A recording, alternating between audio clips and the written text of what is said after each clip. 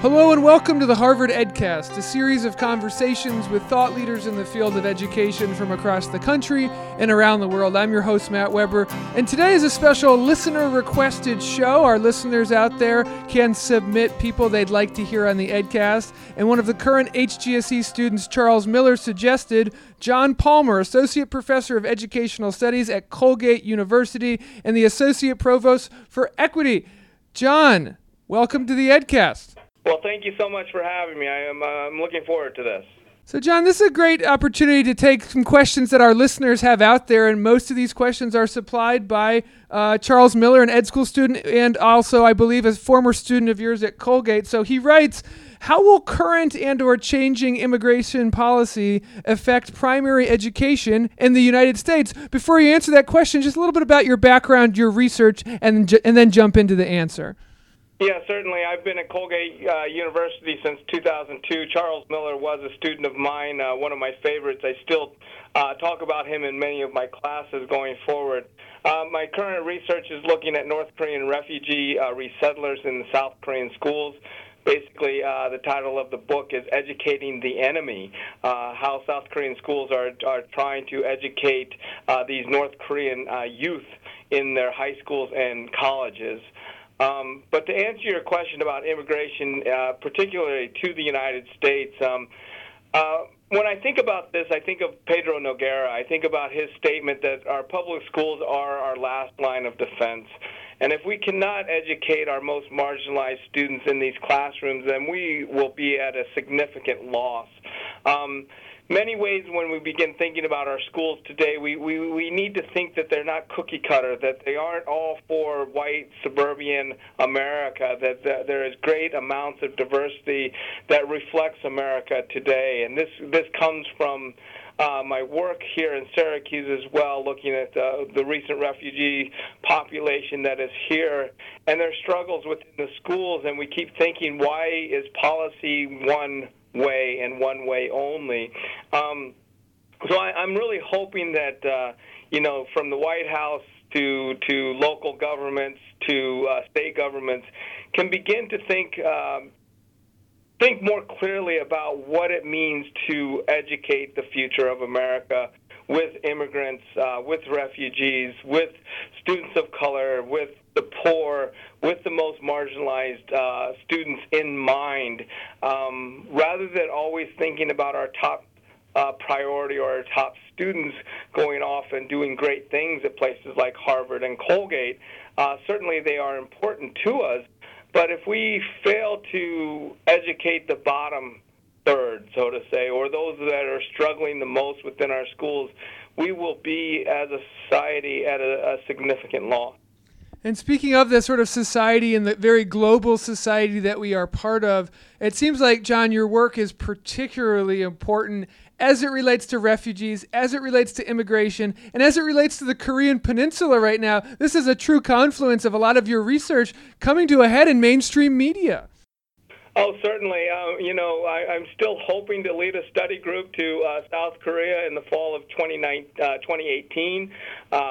I don't know how many students will be signing up for that study group right now, but it is significant. The work that we've done, Colgate, what I've done while I've been in the South Korean schools with refugees there, is that, it's beyond having their voices heard. It's actually recognition within society that they did not cause. They are not the creation of their specific identities. It is this global, as you mentioned, Matt, it is this global identity that is coming down upon them.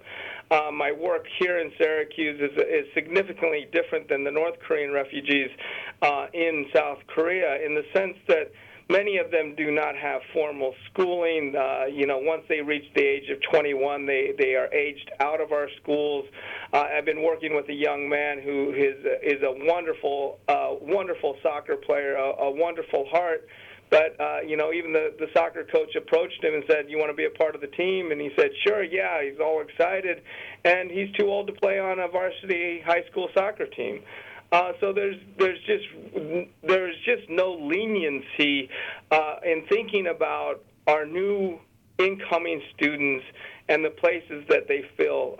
For the younger students we work with here in Syracuse, again, their most significant issue is English, is trying to pick up the English language.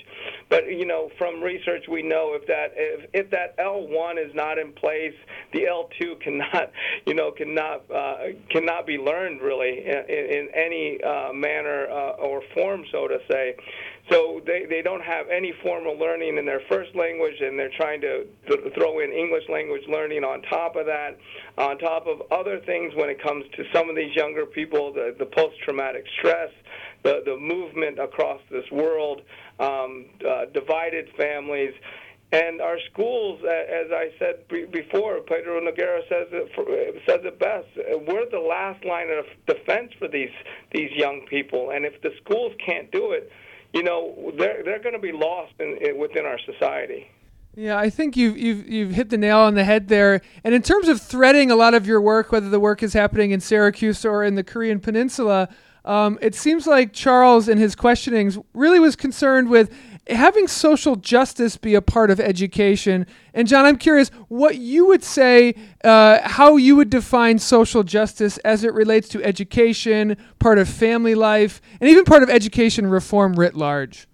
Certainly, thank you for that. That's a significant question as it relates to Colgate University's Department of Educational Studies.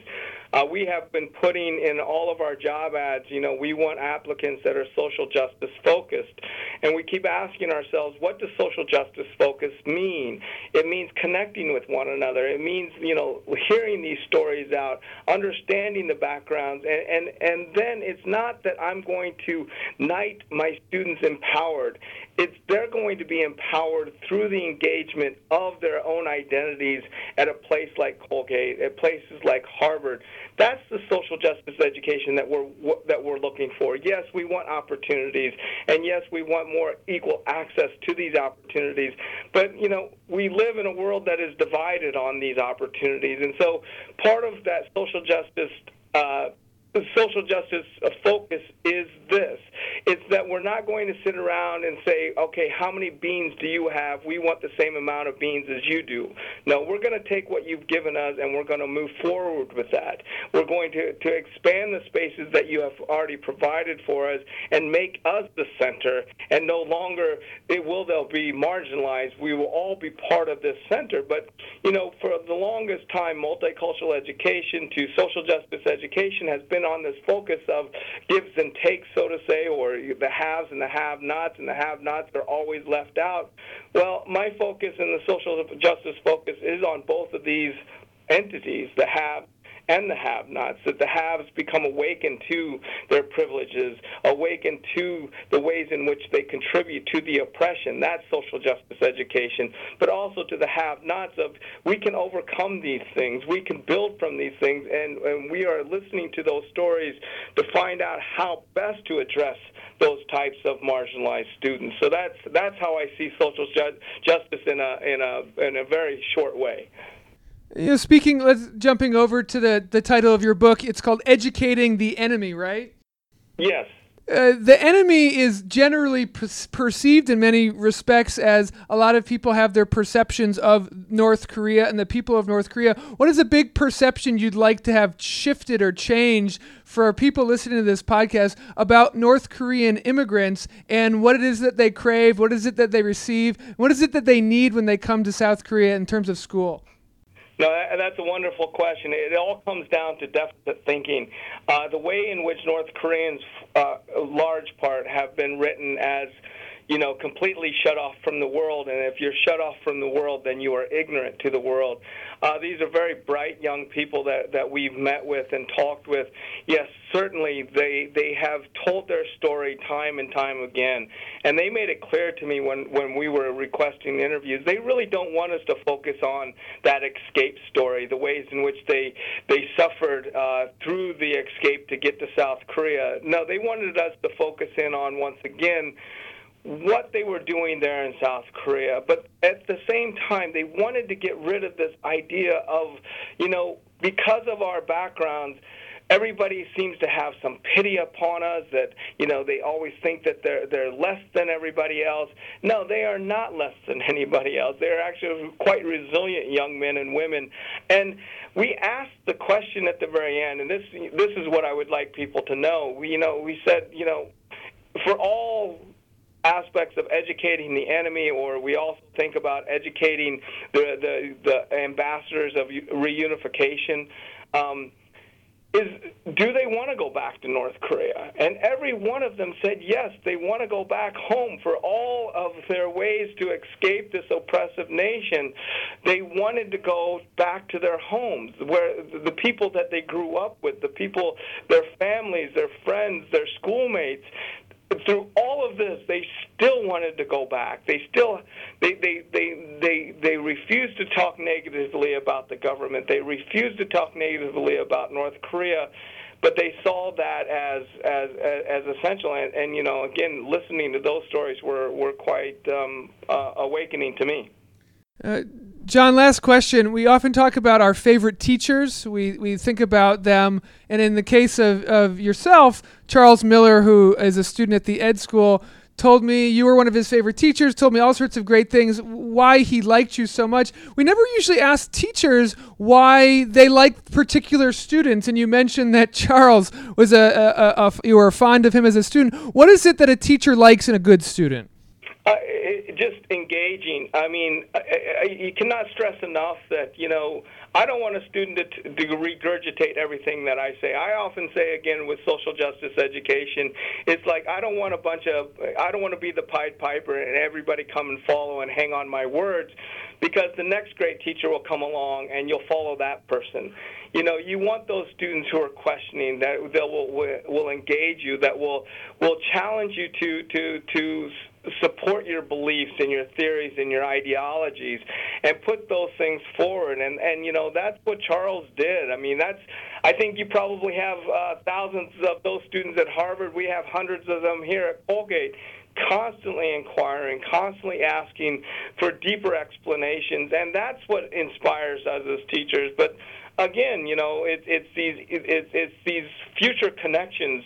Running into Charles last year in Atlanta was just a breath of fresh air. There he was, and this is a student that, as I said, I talk about him in my race and education class every year, about the ways in which he challenged me.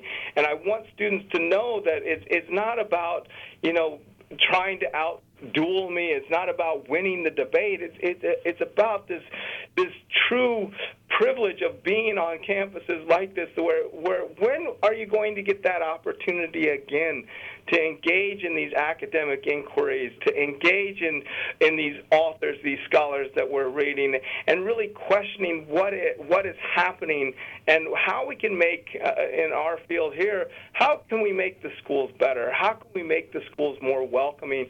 And trust me here, it's back to that students, what kind of students inspire me. It's those that make me rethink my theories or think a different way about the ways in which I see public policy, our school public policy is coming down. So Charles was definitely one of those that was not afraid to challenge, was not afraid to engage. But on top of that, he understood the readings. He read the centerpiece of our discussions. It wasn't just coming in, waking up, and saying, "Okay, we're going to discuss social justice education from my background." It was engaging in those readings around those scholars that we put forward in the classroom. John Palmer, Associate Professor of Educational Studies at Colgate University. John, where can people learn more about your work, or if they wanted to purchase your book? Well, the book is not out yet. The Educating the Enemy, still working on that. My other book is from the University of Hawaii called The Dance of Identities, and my second book is through Palgrave Macmillan, and I'm forgetting the title right now, something about East Asian higher education. We'll put it in the bio. John, thanks so much for being on the show. It's very clear that in just under 12 minutes, you've shown me what Charles was raving about you. You're doing fantastic work, and we're glad you were able to be on the EdCast today. Thank you so much, Matt. We'll talk soon. This has been the Harvard EdCast, a production of the Harvard Graduate School of Education. If you have any suggestions for guests, we will offer up once a semester a listener-based suggestion for guests. Maybe it's your favorite teacher. I'm Matt Weber. Thank you kindly for listening.